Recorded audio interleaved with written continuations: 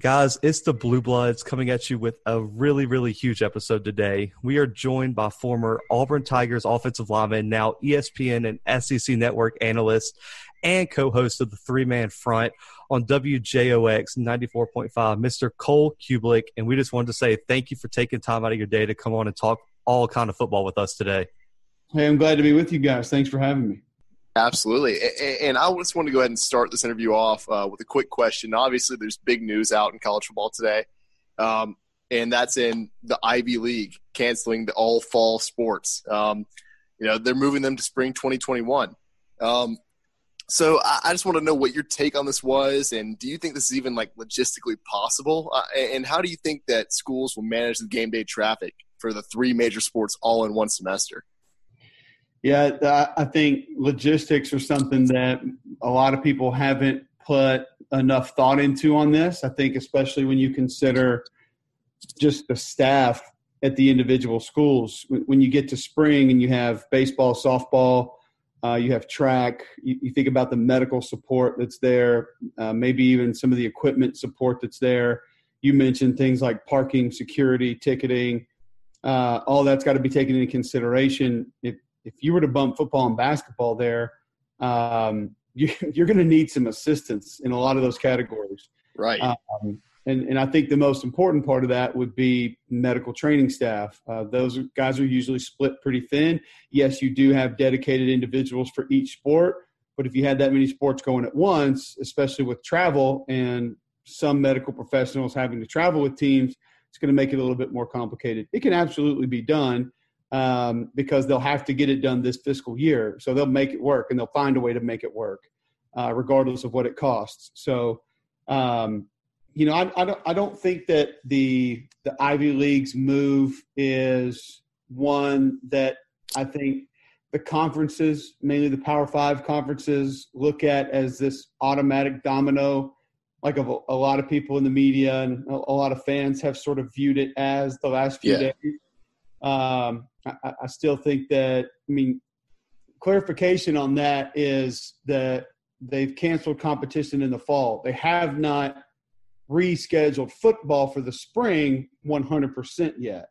I think people thought they were going to announce that today, and they did not. So there's no definitive answer on when they will play football because, it could start in January. That's not necessarily the spring. So it'll be interesting to watch.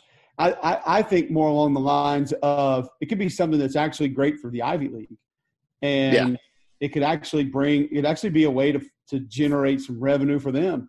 And because I think if you took just the Ivy League and you had their games and their schedules played in the spring, similar to I worked XFL this year, so I'm coming off that, so I saw the amount of people that were interested in it.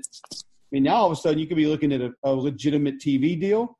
You could be possibly looking at better attendance. Now it's going to hurt some of your other spring sports, but that could end up being a window for them that actually makes a lot of sense.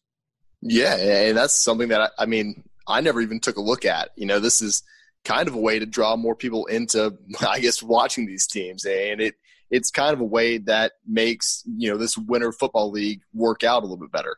You tell me if you had Harvard, Yale, Brown, Cornell on every Saturday from, the end of March till the end of April, beginning of May on ESPN, ESPN2, ESPNU, would you not be watching those games? No, absolutely. I'd be locked in. So yeah, definitely. I think you could do some decent numbers with that. For sure. Even the XFL, I was so tuned in to the XFL this past year, and we kind of want to shift more now to next season, this past season, some on the field things that we saw. And I want to start out here. You're a former offensive lineman for Auburn, and I'm really intrigued with Penei Sewell out of Oregon, who a lot of experts from what I've been reading are tabbing as one of the best offensive line prospects in some time. Can you just speak on what makes him so special, and do you think all the hype that Sewell is getting is justified at this point? No, I think it's definitely justified. He is dominant. He is athletic. He is a guy that, he has a chance if we play football and he gets to play football this year to sort of be a generational talent. I mean, I think when you think about offensive linemen, you think, at least collegiately, you probably think Orlando Pace first. You think about Quentin Nelson. You think about maybe a Jonathan Ogden. You think about a Willie Anderson. There's only been a couple of guys. I mean, realistically, that list probably stops with Quentin Nelson and Orlando Pace. When you're talking about this kind of hype. Maybe Tony Mandarich, but that obviously wasn't legit, so I don't think he should be classified with them anymore. But I think Penei Sewell has a chance to be in that category. You know, he's big, he's physical, he's flexible, he's athletic, he moves well. And the scary part about it is, I mean, he still has room to improve technically and fundamentally. And you think about if we did play football this year and he has improved a little bit more, I mean, what's he going to look like on film now? So I think he deserves it. He's played that well to be discussed as, you know, the number one overall pick. Because of Trevor Lawrence, that probably won't happen. But, I mean, he's a guy he's very special. And it doesn't take a lot of film study to realize just how special he is. I completely agree. I mean, we've talked about him a few times on the podcast, and he probably is the best prospect going into next year. And, you know, shifting toward something that, since we're both from Alabama, a lot of our listeners are SEC fans. I've caught a lot of hate, a lot of flack from listeners and even Brandon, because I have Florida winning the SEC East next year. I know you are also extremely high on the Gators this upcoming year. Can you tell our listeners and maybe some people who doubt Florida why this team deserves so much respect and why you are confident that they can compete with a team like Georgia for the SEC East? Well, I think first, I mean, I'm a Dan Mullen believer. I think he's that good of a coach. I think that when he got the job, I said he was going to win a national championship at Florida. My mind hasn't really changed off of that at all. I think when you look at quarterback play, is Kyle Trask dynamic? Is he super athletic? Is he explosive? No. But I think Dan Mullen understands how to utilize a guy that makes great decisions, knows where to go with the football, and Kyle Trask can do that. You throw in Emory Jones, who could be a changeup at quarterback, along with Malik Davis in the backfield. I mean, you have multiple backs, actually, that have played. Kadarius Toney can be sort of your utility player back there in the slot at quarterback, at running back. He can take quick passes and turn them into explosive plays. Trayvon Grimes is back, big red zone threat on the outside, best tight end in college football, and Kyle Pitts. The offensive line has experience. They didn't play great last year, but I actually think returning starters are going to be more important this year than maybe any other year of football that we've played. I don't think it's going to be an overly physical football season. Because of what we missed in spring, because of what fall practice will probably look like, or let's just say preseason practice, what it's going to look like. So, you know, it's going to be something totally different. Yeah. So speaking about expectations for this upcoming season, we've had a few debates on this podcast regarding LSU and their season this past year. We know the ceilings or the expectations are extremely high, but they've had a lot of major losses from this past season. So what do you think the ceiling is for this LSU team, and what do you think the floor could potentially be? I think the ceiling is still an undefeated regular season, and the main reason that I would say that is that the culture is still in place. The foundation has been laid, and because of some of the things that we talked about that players are not going to be able to have going into the season, that matters a little bit more, in my opinion. I mean, these guys just lived it. They just breathed it. They understand that what goes in, what needs to happen in order to put together a championship football season. So from that perspective, I think LSU can run the table. I mean, outside of Trevor Lawrence, they probably have the best offensive player in college football in Jamar Chase. They might have the best defensive player in college football in Derek Stingley. I think that on that side of the football in particular, you got a great place for Bo Pelini to start, and that's up front with Abuika and Tyler Shelvin and Glenn Logan. In the middle of that defense is going to be stout. I think the middle of the defense is going to be really good, really solid. And I think obviously Stingley being on one side, he's going to be somebody who makes a difference and is going to allow you to do some different things defensively. And this pandemic has probably allowed them to spend more time together, watching film, Zoom meetings on the board, different things like that to understand conceptually what Bo Pelini sort of expects from them and wants from them and needs from them. So, I'm kind of high on LSU this year, but part of that is based on what everybody else thinks about them. Obviously, nobody else has any real expectations for what they can do or what they will be. But for me, I think there's a couple superstars on that football team and maybe some guys that nobody's talking about. I think Jacoby Stevens is going to be a first-round draft pick. I think he makes up a lot of room on the back end. Cordell Flott's a kid that they love. Talked to Dave Aranda about him last year, and they were really confident that if they would have had to have thrown him in at one corner spot, that they thought he could be the guy. There's a lot back, even though there's even more gone. But, Dar Rosenthal's played some football up front. And Ingram's a top 5 guard in the SEC.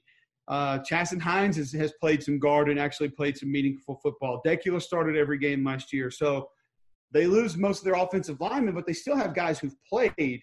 And, obviously quarterback is the biggest question mark. Obviously not having Joe Brady's a huge question mark, but Insminger knows the system. They installed that system with Insminger's blessing last year. It wasn't all his stuff, but he still helped run it. So he knows what it looks like.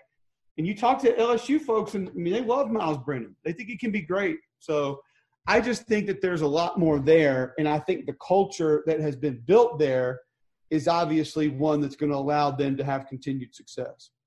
Absolutely. And that's great to hear. Zach mentioned earlier, we're both from Alabama. I grew up an LSU fan. I live in Baton Rouge now.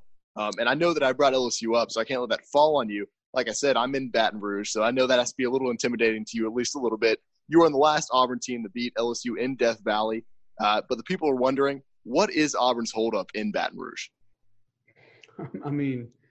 You name it, whether it's bad fortune, whether it's great LSU teams, whether it's poor game planning, lack of execution. All of it, every single thing. It seems to be one thing, and maybe one of those things with an exclamation point beside it every game or every time that they play over there. But, whether it's just, running into a couple of freak athletes or, not taking your foot off the gas and not necessarily finishing a game offensively, a couple of late turnovers, some crazy things happening one way or the other. It always seems to be something over there when Auburn goes to play. And, it kind of makes the lore of that cigar game a little bit more crazy. Right. And as an Auburn graduate too, I cannot stand going to Baton Rouge. I've witnessed a beatdown at the hands of Leonard Fournette in person. It was the worst game I think I've ever been to as an Auburn fan. But I do want to stay in the SEC, but move to another team that a lot of experts seem to be torn on, and that's Texas A&M. We've seen the expectations of this team fluctuate year to year, but Jimbo Fisher is entering year 3 with a senior quarterback that has a lot of experience in Kellen Mond. Do you think the Aggies finally break through? And in your opinion, why do they always seem to be a few players or a game or two away from competing for the SEC West? I think it depends on your definition of breakthrough. Like, what is, when you put into context breakthrough, what is that for you? It's going to be something different for most different people. If you're talking about getting to double-digit wins, yes, I think that can happen. Winning the West, probably not, but I do think they're going to be in a position to with a couple of weeks left in the season. The schedule lines up great. They've got a dual-threat quarterback who still has some room to grow in an offensive scheme that's super complicated.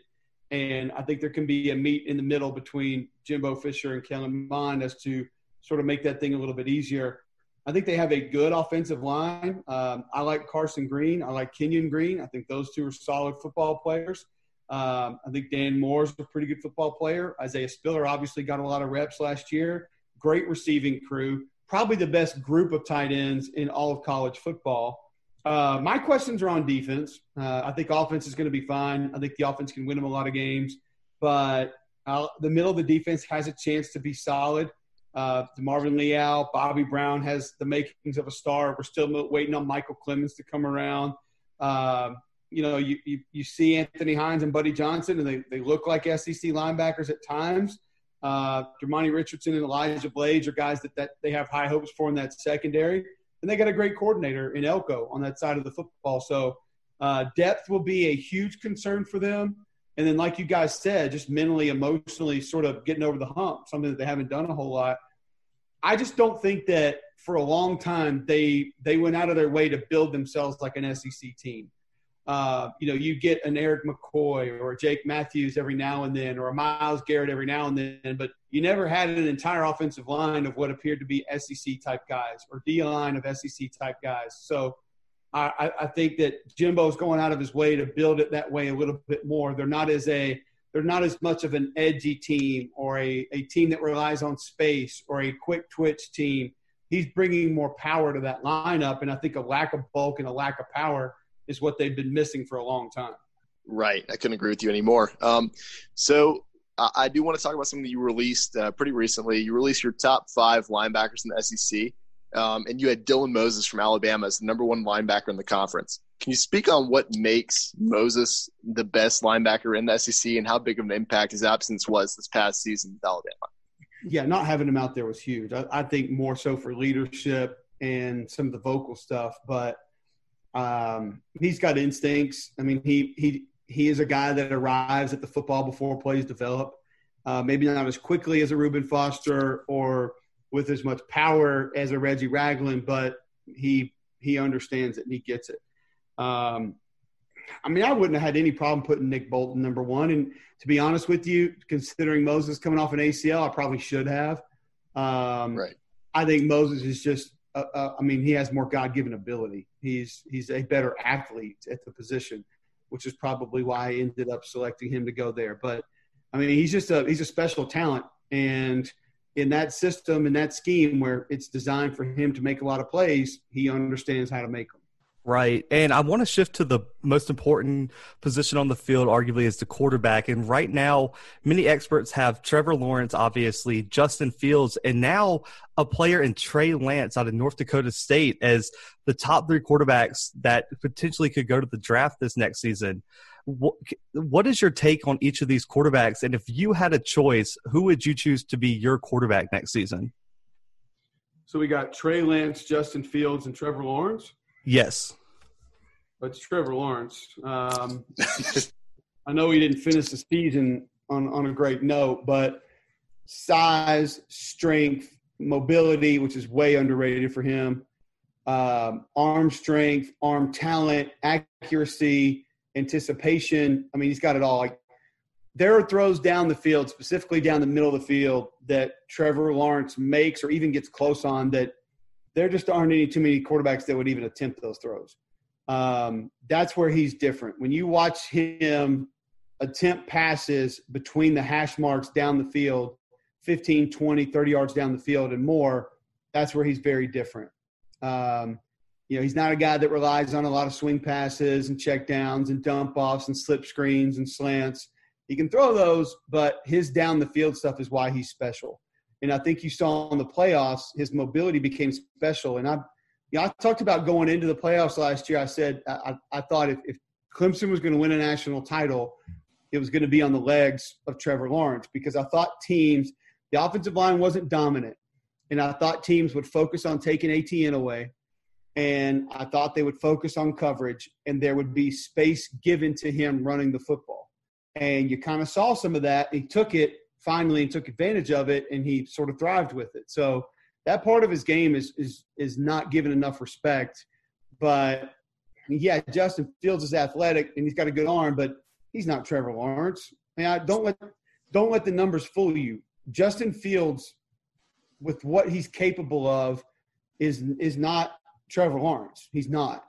Right. I don't really think that I personally don't think they're that close when you're talking about ceiling. I really don't. And again, it goes back to the ability to make throws down the field. And, it's something that when you watch Joe Burrow last year, like I had LSU twice in the first 3 weeks of the season last year. So I'm studying on film. I'm watching him. I'm watching his throws. And, I'm sitting there. We get into our production meeting for the Georgia game, and I remember telling Jordan and Tom, I said, we have got to talk about how LSU is just bludgeoning the middle of the field. And most teams in college football won't even do that.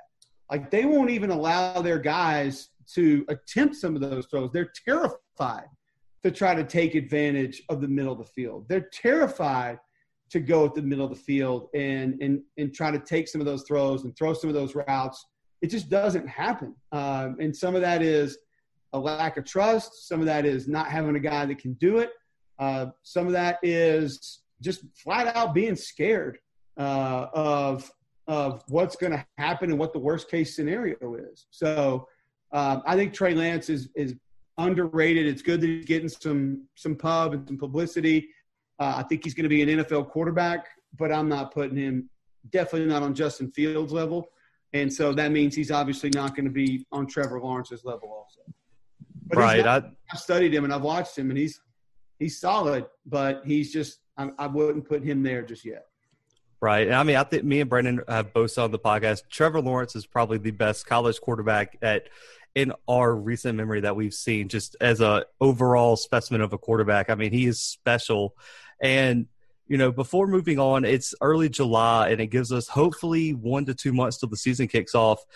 As of right now, what teams are you really focusing on? And do you have a way too early pick a team that will make it all the way to win the national championship this year?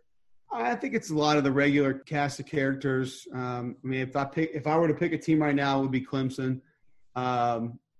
I think we discount what Ohio State is losing up front on defense, and I think everybody automatically looks at Chase Young and says, "Oh yeah, he's going to be gone," but it's only one guy.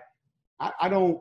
It's a little bit more than that. I think when you look at what Davin Hamilton did on that defensive line last year.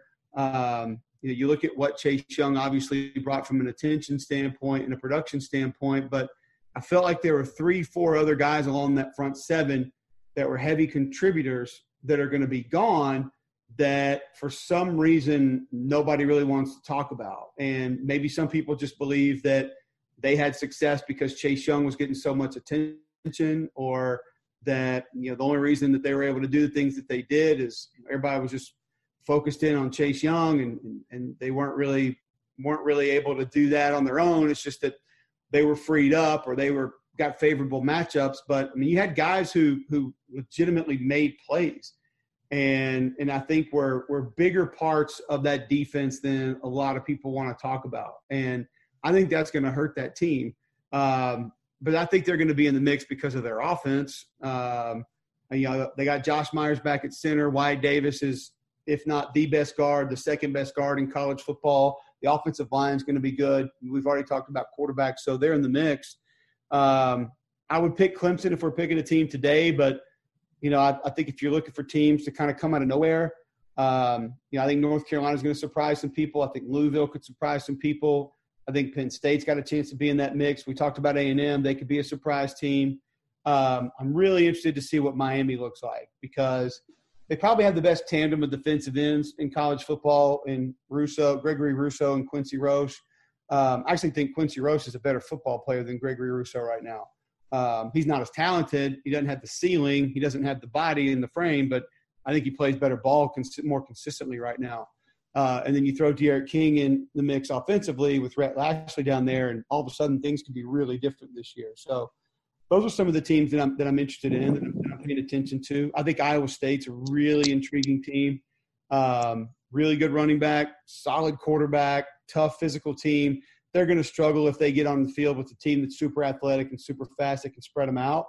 But I don't think there's a lot of teams in college football that are going to step on the field and think they can just punch them in the face and walk through them. I don't think that's going to happen with that team. So I think the Big 12 is probably better top to bottom than it's been in the last 5 or 6 years. I think it's a much deeper conference, and kind of what I thought the Big 10 was last year going into this season. So those are kind of some of the teams that I'm keeping an eye on. Yeah, definitely great perspective. But I have to ask this. I believe this to be true. Zach does too, and we kind of want to know your thoughts on it. We think the SEC fans are the greatest fans in college football. You played for Auburn, so we're hoping you're a little bit biased here. So what are your thoughts on that? Who do you think the greatest fans in the country are, and why? I mean, if you're talking conferences across the board, there's no debate. It's the SEC. I mean, go to a game in Gainesville and just hear how loud that place is. Go to LSU and it'll be a completely different level. You know, Athens, Auburn, Tuscaloosa. I mean, even Starkville is one of the most difficult places to play in college football. Obviously, everything that happens around the game in Oxford, Mississippi, when Tennessee's rolling, that place is deafening.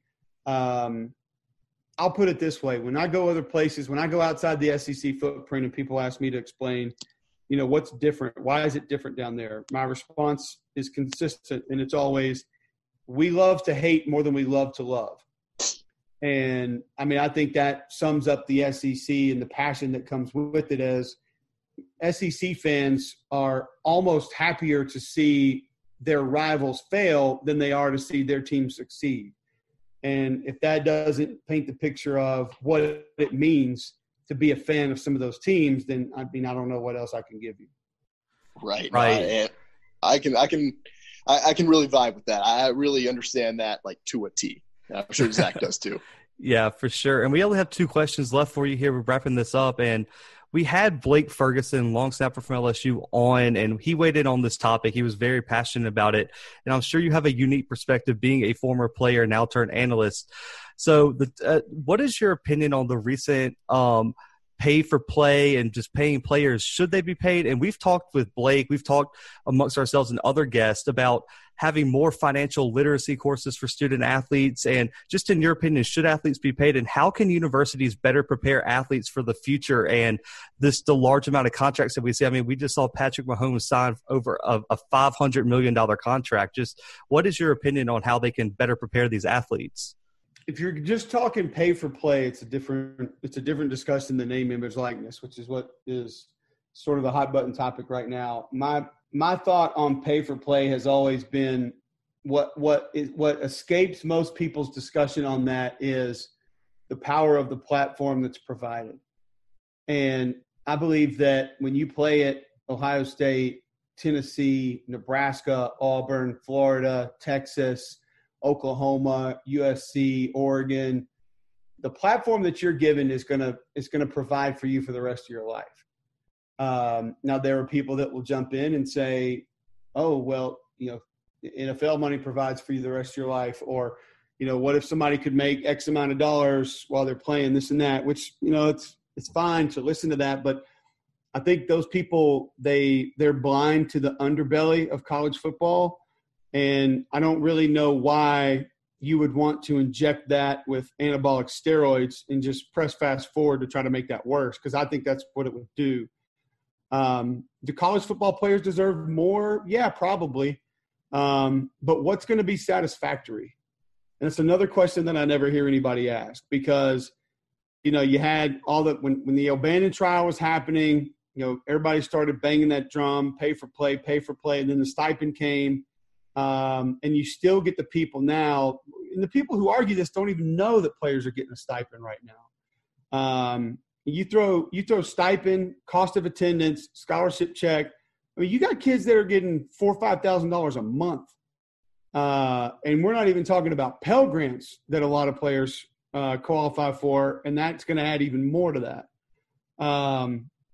You know, I don't think that they should be considered employees, because you are going to class, you are a student athlete, and people can laugh at that, but most of the people that laugh at that didn't do it. And most of the people that claim free workforce or free labor, or that make these arguments about how unfair it is, and they want to compare it to horrific things that have happened within our society hundreds of years ago. And I think that's irresponsible, number one. I think it's very irresponsible to what happened to those people over 100 years ago in this country to make that comparison, because I think you're letting them off way too easy by making that comparison. It's disrespectful to what they went through. And the majority of the people, again, who are making that discussion, they didn't do it. So you don't know what comes with it. And I'll be honest, I hate being that guy. I hate being the I played, you didn't guy. But every now and then, somebody needs to put their foot down and allow people to understand that they don't understand what comes with it. you don't understand what it's like being that. And you don't understand, like, I have a buddy named Griff Redmill that played at Alabama. And Griff has been in packaging sales the most of his life. Most people would hear that and laugh at it. He actually makes a lot of money. And he'll be the first one to tell you, every penny that I've made in my professional life has been because I played football at Alabama. Now, your people who are going to be on the side of this isn't fair, pay them, gimme, more, I want mine. Those people are going to say, oh, well, he just had some booster hook him up. It's not the case. Now, did he get an interview because they knew who he was, or did they take a second look at his resume and give him a chance over a guy with more experience to come talk to him? Yeah, probably. But that has opened doors to allow him to go earn a better living than anybody who was in school at the same time than he was, then had twice the GPA that he did, that took twice the course load that he did, and actually learned more in school than he did. But because of that platform that was provided to him, he's been able to do more for his family than most of the people that were in school at the same time that he was.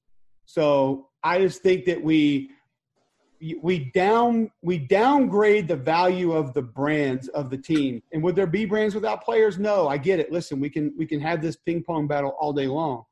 But I think people put down the value of the brand, and people put down the value of what college football as an entity means to people and what its popularity is.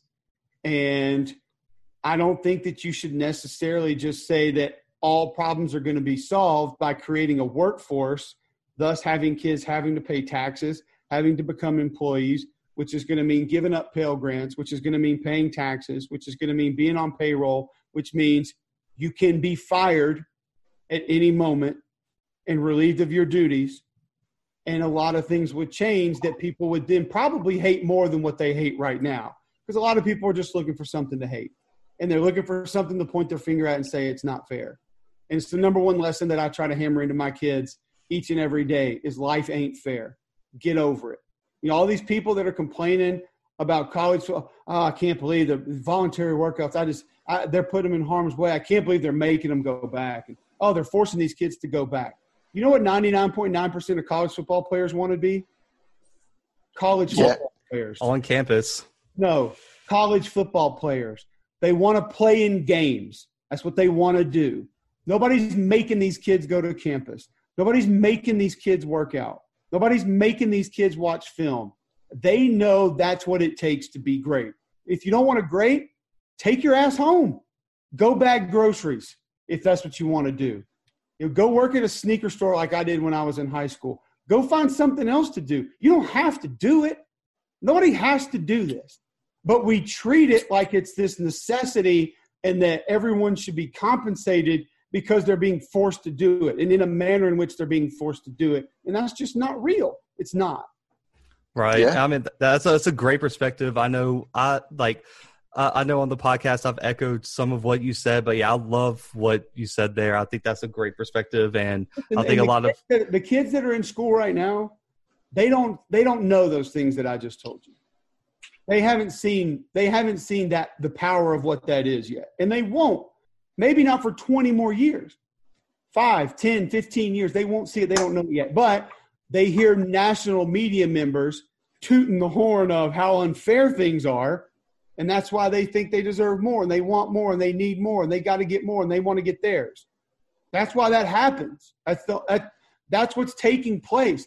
There's no college football player that's walking into their 24-hour-a-day dining hall saying, if I could just find something to eat.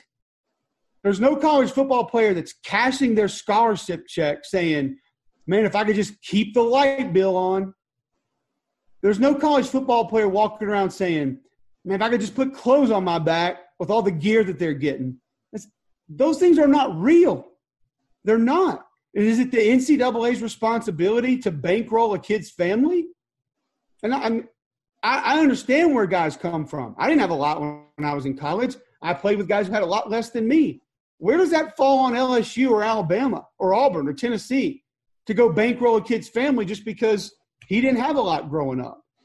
I mean, some of these problems that we're pointing at the NCAA with are not NCAA problems. Right. Yeah, that's a good point. I mean, at being a graduate of Auburn, I actually had a friend who lived in South Donahue with the athletes, and I actually knew about the stipends. I've talked about it on the podcast, and I was friends and had classes with a lot of players, and I've talked to them about it. So yeah, I think you're right. I think a lot of people are like a lot of just average fans are uneducated about the issue and just hear people talking about it and jump on a certain whatever opinion they want to ride with. But I definitely like that opinion. One last question before we let you go, and it brings us back to this season, Joe Burrow's amazing season. And it was a vote we had on the podcast, and we even talked to Chris Blair, voice of the LSU Tigers, about it. And the debate seems to be which was the more recent dominant year, and it's Joe Burrow's 2019 season or Cam Newton when he ran through 2010 with Auburn. Which season to you was most impressive and most dominant, and why? Which question? Most impressive or most dominant? I would just say most impressive. Most impressive is Cam Newton. Most dominant is Joe Burrow. The kid completed 76% of his passes. He threw the ball 527 times. He threw for 5,671 yards. He threw 60 touchdowns, 60 touchdowns. I mean, he blasted the SEC single-season passing record by almost 2,000 yards. If you're just talking about impressive wow factor, it's Joe Burrow. But, I mean, the most ridiculous college football season in history is what Cam Newton did at Auburn in 2010. And I will always go back to this fact, and this is not an opinion, this is a fact. There has not been another NFL rush attempt or reception from the 2010 Auburn football team not named Cam Newton. There was one offensive lineman that started a game, and that was because of injury for the New York Giants. And that was Brandon Mosley. So you have one guy that started a couple of games on that offensive line in the NFL, no guys who've caught a pass in the NFL, no guys who have rushed the ball in the NFL on that team. And for him to be able to put him on his back the way that he did and do the things that he did, and by the way, not have a tune-up season like Joe did, and I'm not taking anything away from Joe, but Cam Newton's season is the most ridiculous season in the history of college football when you consider what he had to work with. Now, the wow factor is with Joe because of the numbers, but and probably because of the competition. Like, I think LSU is the best team in college football history, and the resume is what speaks to that. I mean, you go down the list and look at the conference champions that they beat, the teams that won their bowl games that they beat, the teams over 500, the teams that were bowl eligible that they beat. I mean, it's insane. And you can go back to 95 Nebraska. You can go back to 01 Miami. Go look at their schedules. It ain't close. It is not close to what LSU just did.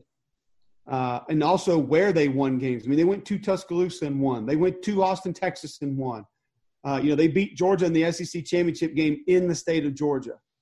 So it is the most impressive season in history, in my opinion, and that makes them the best team. Now, people are going to say, 01 Miami had more talent. Okay. 95 Nebraska was more dominant in their wins. Oh, okay. But they didn't do it against teams that were as good, that had as good of players as what LSU just did. So they're the best in my mind. And I think you can make the argument that has Joe had the best season. It's absolutely – like that door has been slammed, in my opinion, for a long time, and he opened it. And I think it's him and Cam. And they're in that room. Nobody else is in there. And I just think that – when you look at what Cam actually had to work with and some of the teams he did it against, that it makes it a little bit more impressive as to what he did. Yeah, I don't think anyone here will argue with you. I know we just talked about it a lot. I know we had a best team poll. 01 Miami beat LSU by 2%. Ridiculous. Yeah, so that was a big thing. But you ask people why, they would tell you Hall of Famers. Yeah. Or tell you NFL draft picks, which you can't do that because there were younger kids on that team who went on to be drafted. You tell me Jacoby Stevens isn't getting drafted? You tell me Derek Stingley's not getting drafted? I mean, you tell me Jamar Chase isn't going to get drafted? So you can't do that with LSU right now. So in 3 years, we can have that discussion. And then in 13 or 30 more years, we can have the discussion about Pro Bowls and Super Bowls and Hall of Fame jackets, because you can't do that with this LSU team right now. Right. That's a really good point. But guys, that is a wrap on this interview. We just want to thank you so much for coming on and talking with us. We know you have a super, super busy schedule, and if we can get a season in this fall, which I know we all hope we can, we definitely would love to have you on again if that would be possible. Yeah, I'm glad to help you guys out anytime. For sure. But, guys, I'm not going to plug any of our social media. That is a wrap on this interview. We'll be back next week with some more big episodes. But for right now, guys, we are out.